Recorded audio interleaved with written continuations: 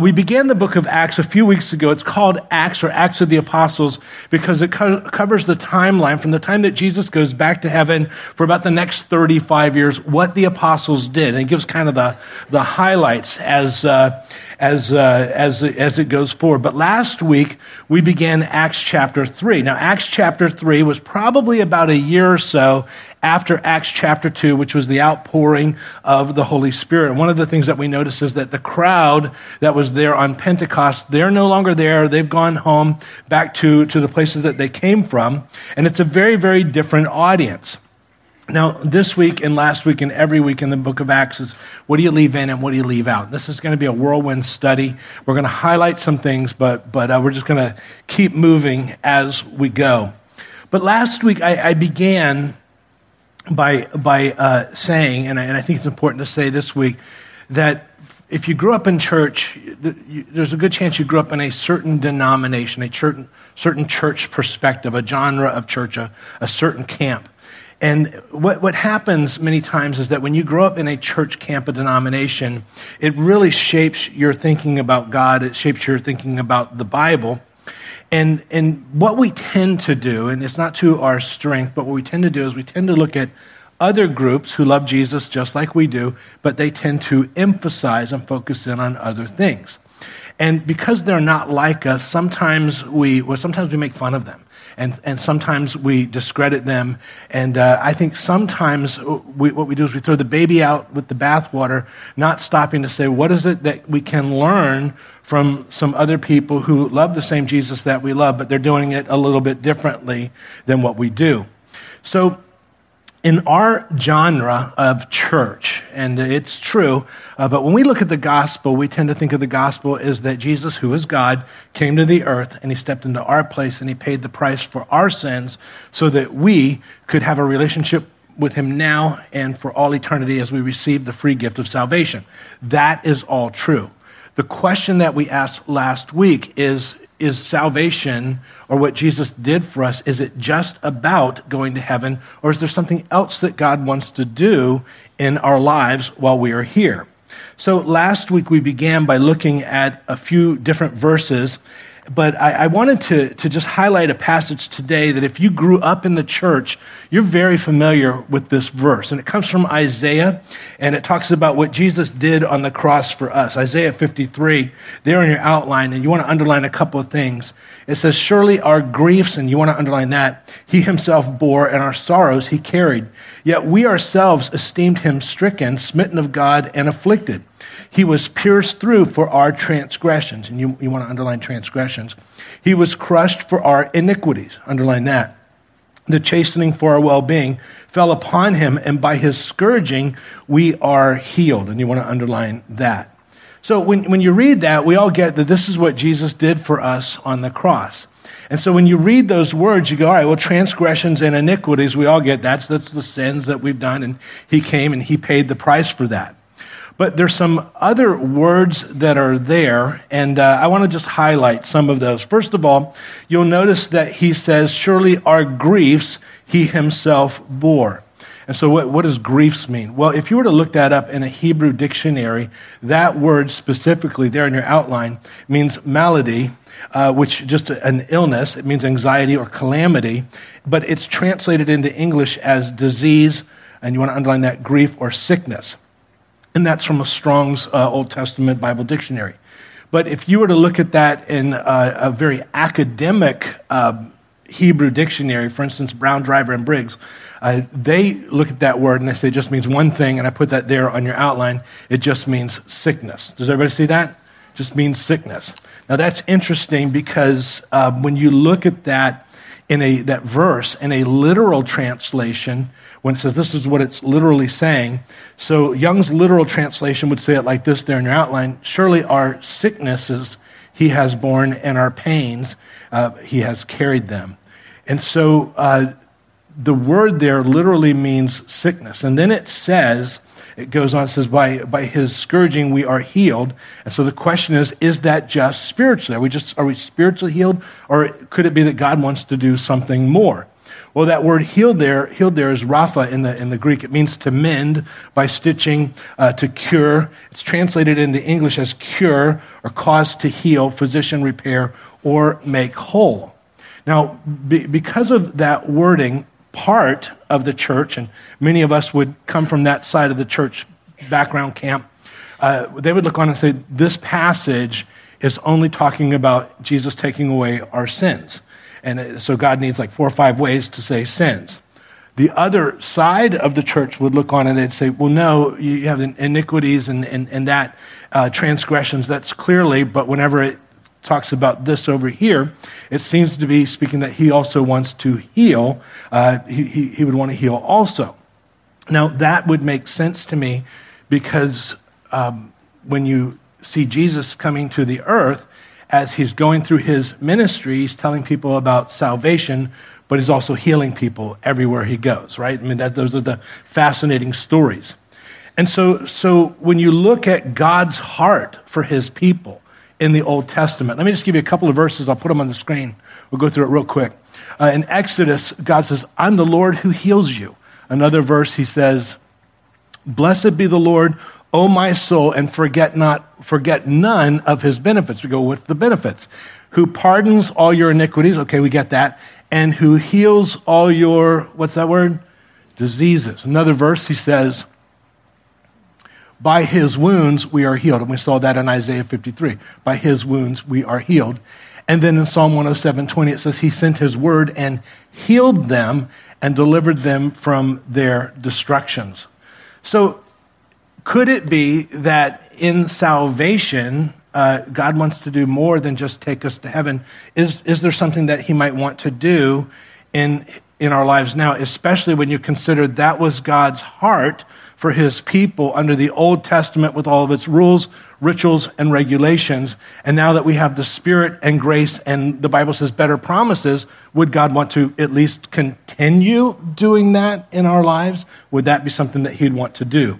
So we'll see as we travel through, but if that's the case, then the next question would be, after the empowering of the Holy Spirit and 3,000 people being saved, what would be the very first thing that God would want to convey to his people that would show his heart what he wants to continue doing?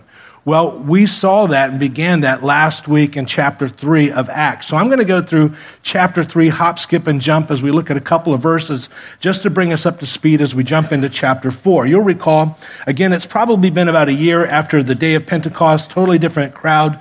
And it says, now Peter and John were going up to the temple at the 9th hour, the hour of prayer. It's going to be important for our study today. That's 3 o'clock in the afternoon. Tuck that away. And we'll talk about that. Verse 2. A man who had been lame from his mother's womb was being carried along, and they used to set him down every day at the gate of the temple, which is called Beautiful, in order to beg alms from those who were entering into the temple. And what we shared last week is here's a man who is begging. He wants somebody to help him in his condition, but we're going to see that God wants to do more than help him in his condition. God wants to actually change his condition. So verse 6 we saw last week, but Peter said, I do not possess silver and gold, but what I do have I give to you. And then we mentioned in the name of Jesus Christ, the Nazarene walk. And we talked about how it was all in the name of Jesus. He didn't pray about it. He spoke. He said, in the name of Jesus, this. And we'll talk about that as we travel through this chapter and through Acts. The result, verse 8, with a leap, he stood upright and began to walk. He entered the temple with them, walking and leaping and praising God. So after this prayer meeting, everybody sees that this man has been healed. They all want to find out more. So they surround Peter. Peter begins to give a sermon. Down in verse 16, it says, and on the basis of faith in his name, it is the name of Jesus, which has strengthened this man whom you see and know, and the faith which comes through him has given him perfect health in the presence of you all. So again, it's in the name of Jesus, and we talked about last week, name means authority, and we'll talk about that this week.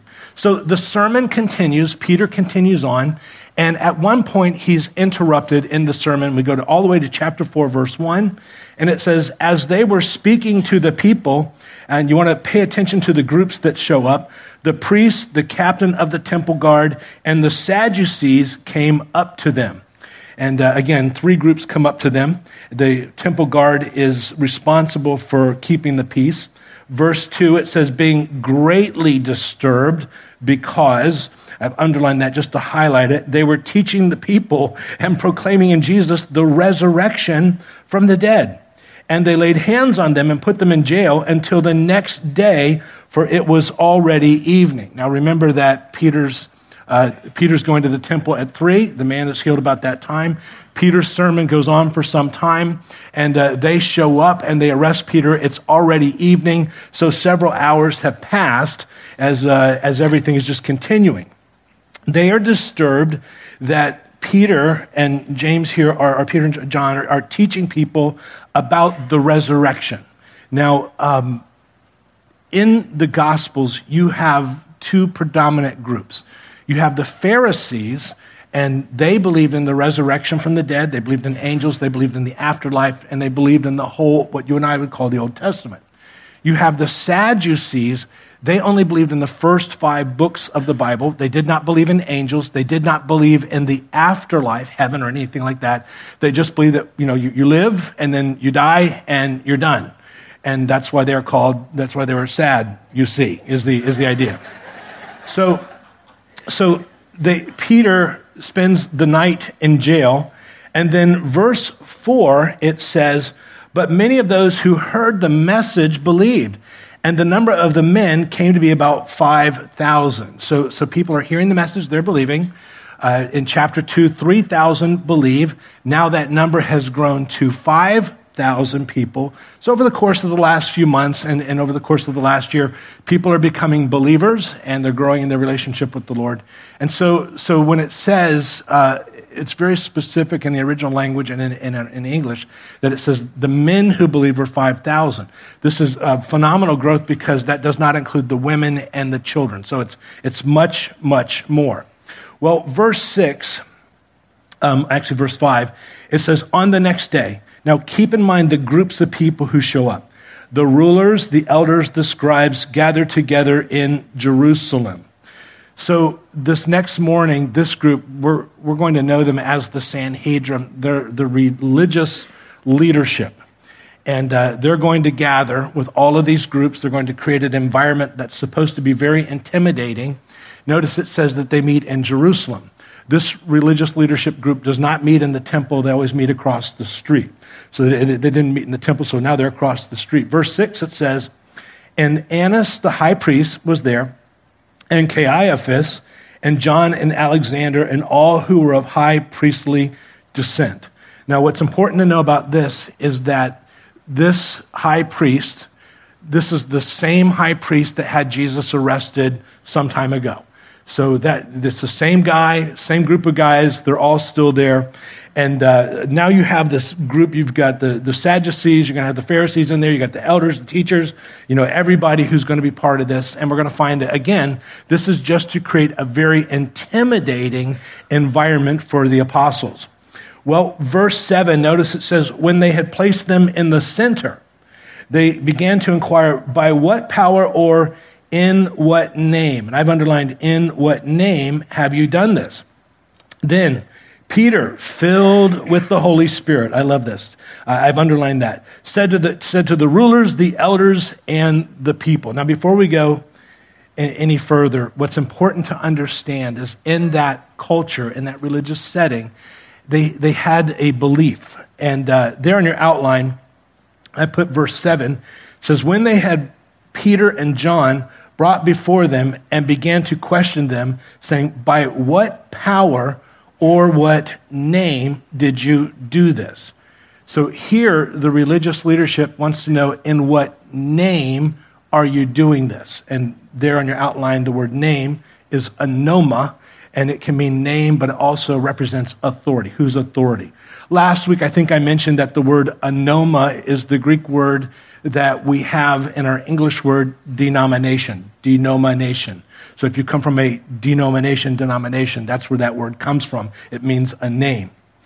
In their thinking, in the religious leadership, their thinking was that the authority that somebody used resided in the name of that person, not so much in the person. So They don't typically do this now, but if you're old enough to watch some of the older movies, especially the old cop movies, they would always say, "Stop in the name of the law." Do they even say that anymore? So they don't even say that anymore. But they used to say that, and people would stop, not because there was something in the police officer, but they carried that authority. And so you heeded that is the idea. Well, one of the things that we mentioned last week, and go ahead and write this down, the power is released by the spoken name of Jesus. The power is released. And we're going to see this all the way through the book of Acts. Verse 8, it says, Peter, filled with the Holy Spirit, said to them, rulers, elders of the people. You will remember back in the Gospels, Jesus speaks to the disciples, and he says, they're going to pull you before the leadership. They're going to pull you before all kinds of people. But when they do, here's what you do. There in your outline from Luke 21, Jesus is speaking. Therefore, settle it in your hearts not to meditate beforehand on what you will answer, for I will give you a mouth and wisdom of which all your adversaries will not be able to contradict or resist. And we're going to find out when Peter speaks, they're not going to be able to contradict what he's saying or resist what he's saying.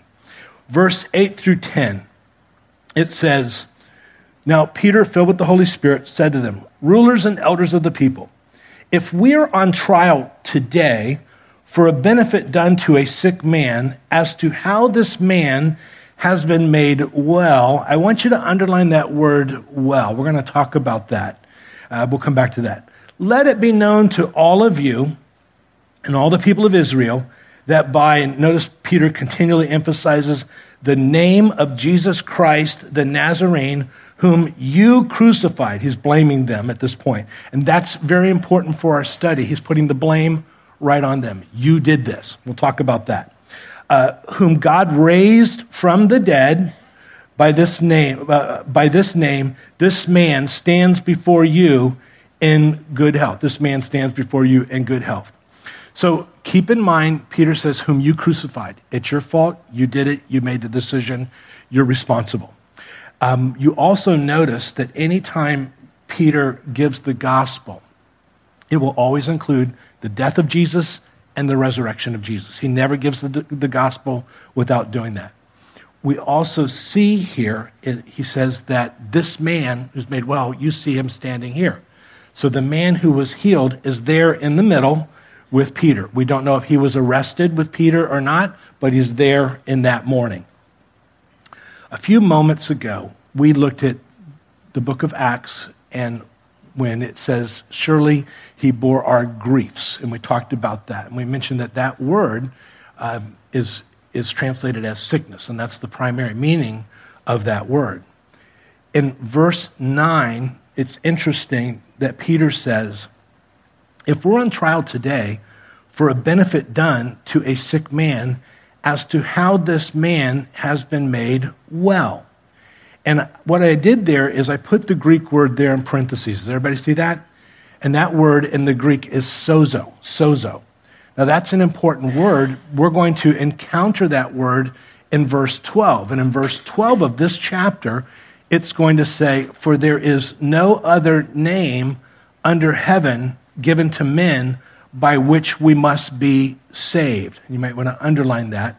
And that Greek word there is sozo. Does everybody see that? When you look at that word, sozo, and you look that up in a dictionary, here's what it says.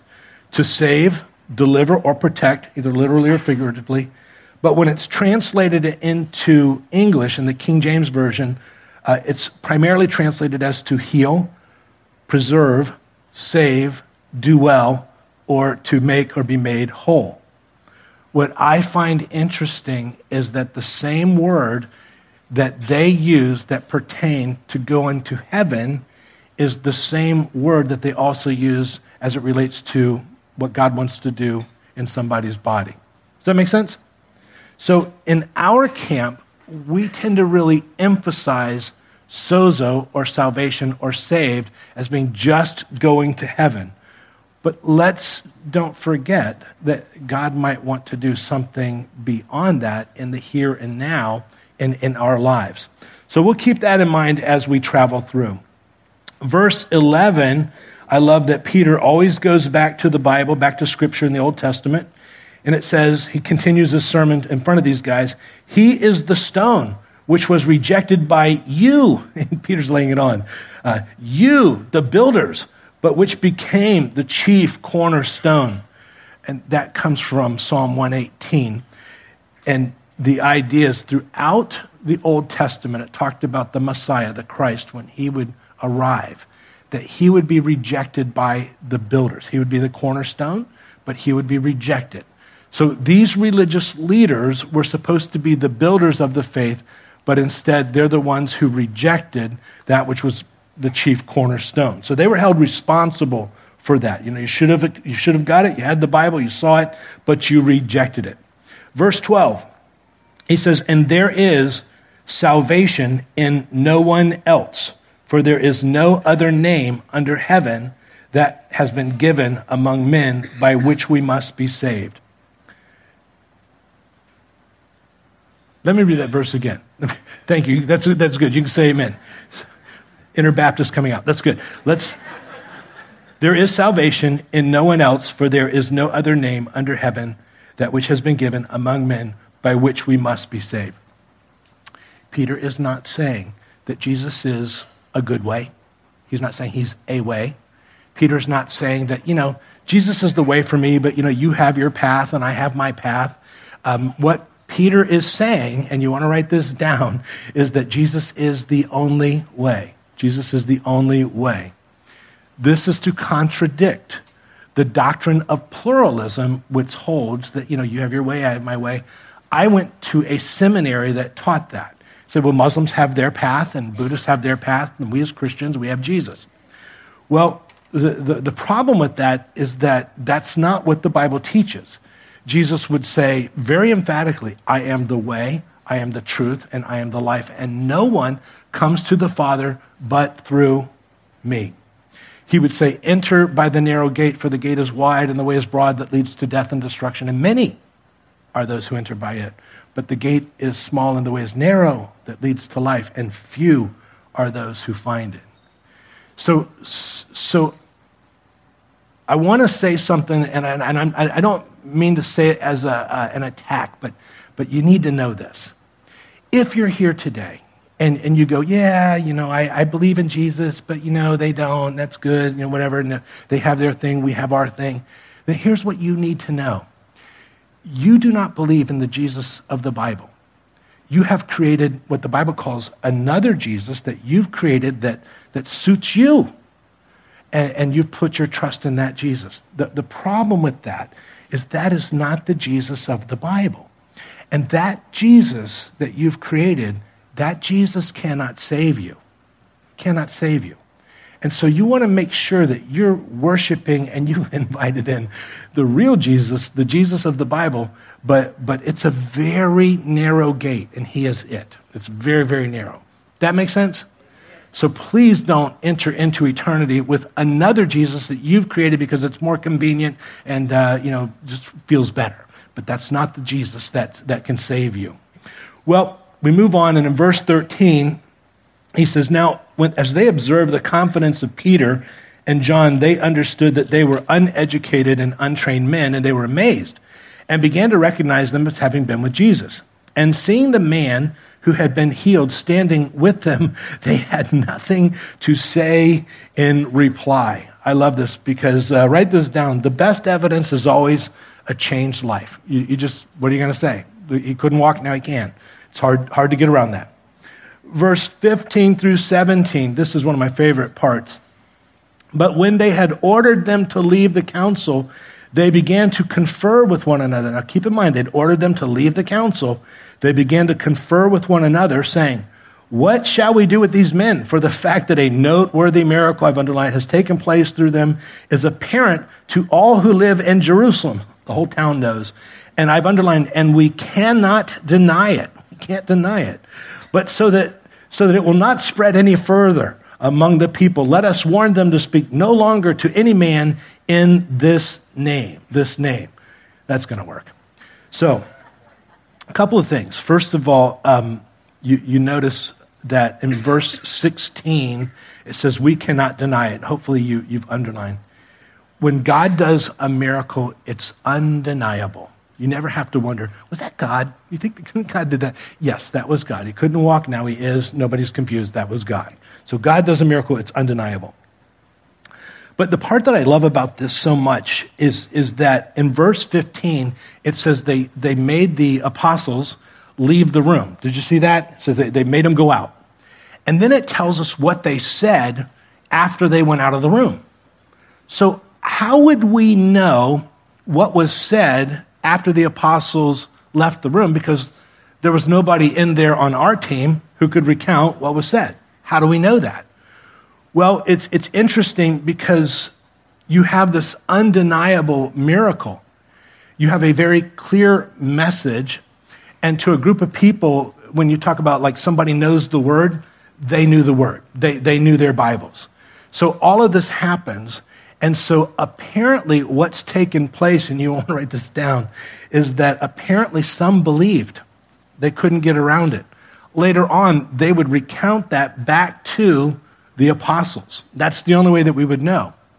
But there is one person in that group that will be very notable for us. If you've been around the Bible for a long time, you'll know this story. There was a certain guy in that room who was part of the Sanhedrin. He's a complete non-believer, but later on, in a few chapters, we'll see this one who would be in that room has what we call the road to Damascus experience. They knew him as Saul before he gets saved. We will know him as Paul.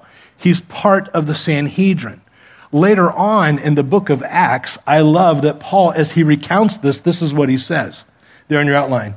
Paul says, I too was convinced that I ought to do all that was possible to oppose, and I've underlined the name of Jesus of Nazareth. And that is just what I did in Jerusalem. And I cast my vote against them. Paul would have been in that meeting prior to becoming a believer. What I love about this is that Peter has no idea that right now he's preaching to what he thinks is an angry mob, but he has no idea that he's preaching to a future apostle of the church who's literally going to turn the world upside down. Do you find that interesting? Good, I do too. I hope you do, because because I do. So, verse 18 says, and so they summoned them and they commanded them not to speak or teach at all, and underline, in the name of Jesus. They understand something's there. But Peter and John answered and said to them, whether it's right in the sight of God or to give heed to you rather than to God, you be the judge. We cannot stop speaking about what we have seen and heard. Always keep in mind that the apostles believed because they saw Jesus after he was raised from the dead. They talked with him. They met with him. They can't deny that. Verse 21, when they threatened them further, they let them go, finding no basis which to punish them on account of the people who were, underlying, all glorifying God for what had happened. I love that. For the man was more than 40 years old on whom the miracle of healing had been performed. Now, one thing in here, we're not going to talk about it, but you notice that they're all glorifying God, and we underline that. Just write this down and keep this wherever you go in life and church. But when ministry is done right, it causes people to look to God, not the minister. The way that this miracle was done, everybody's glorifying God, not Peter. They're looking to the Lord. In any ministry, the idea is to point people to Jesus. When the minister begins to point people to themselves, Jesus has left the building. So always keep that in mind wherever you go. Verse 23, it says, when they had been released, they went to their own companions and reported to them all that chief priests and the elders had said to them. All that the chief priests and elders had said to them. And when they heard this, verse 24, they lifted up their voices to God with one accord and said, O Lord, it is you who made heaven and earth and the sea and all that is in them. When it says they lifted up their voices in one accord, the idea is that they are just in unity, is the idea.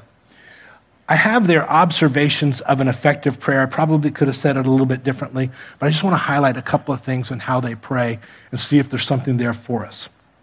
Verse 24, it says, when they heard this, they lifted up their voices to God with one accord and said, O Lord, it is you who made the heaven and the earth and the sea and all that is in them.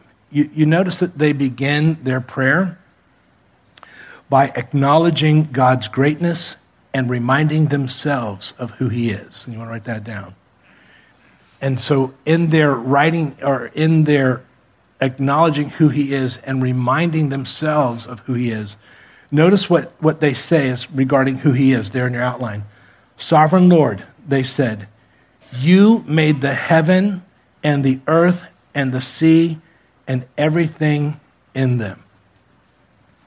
The apostles believed in creation. They believed that God spoke it into existence. God is not an evolutionist. You have a very hard time getting that from the Bible. And I would encourage you, if you're embracing evolution at all, consider what the other side says, because once you do, you'll never be able to believe in evolution, but you're never taught the other side. We actually teach on that and taught on that in the past, and we have that teaching available if you want that. But they recognize that he is the creator of everything.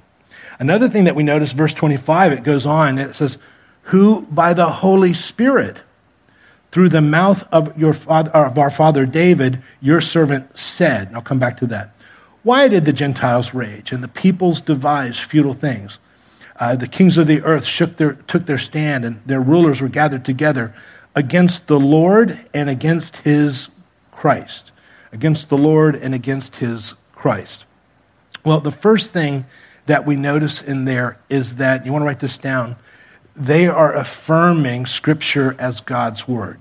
You want to write that down. Notice I put it there in your outline, and they're praying, and they say, you spoke by the Holy Spirit through the mouth of your servant, our father David. They recognized that it was God speaking through a prophet, and then he wrote it down. And so that's why Christians believe that Scripture is God-breathed, because that's what the Bible tells us. It's literally the Word of God. He's communicated what he wanted to say. Another thing that I find very interesting in this is that, and you want to write this down, they recognize that current events were foretold in the Scriptures. They quote Psalm chapter 2, verse 1, but verse 25 and 26, I'm going to pick it up where the font changes there on where it quotes the Old Testament. Why did the Gentiles rage? And as we read this, I want you to think about the crucifixion, who was involved, and what took place there. Why did the Gentiles rage and the peoples devise futile things? They just thought if they killed him, put him in the grave, it'd be over.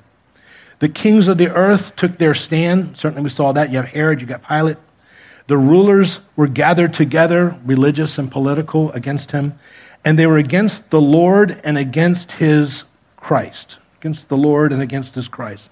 They thought they were just against Jesus, but they were actually attacking God, the Father, and his Christ is the idea.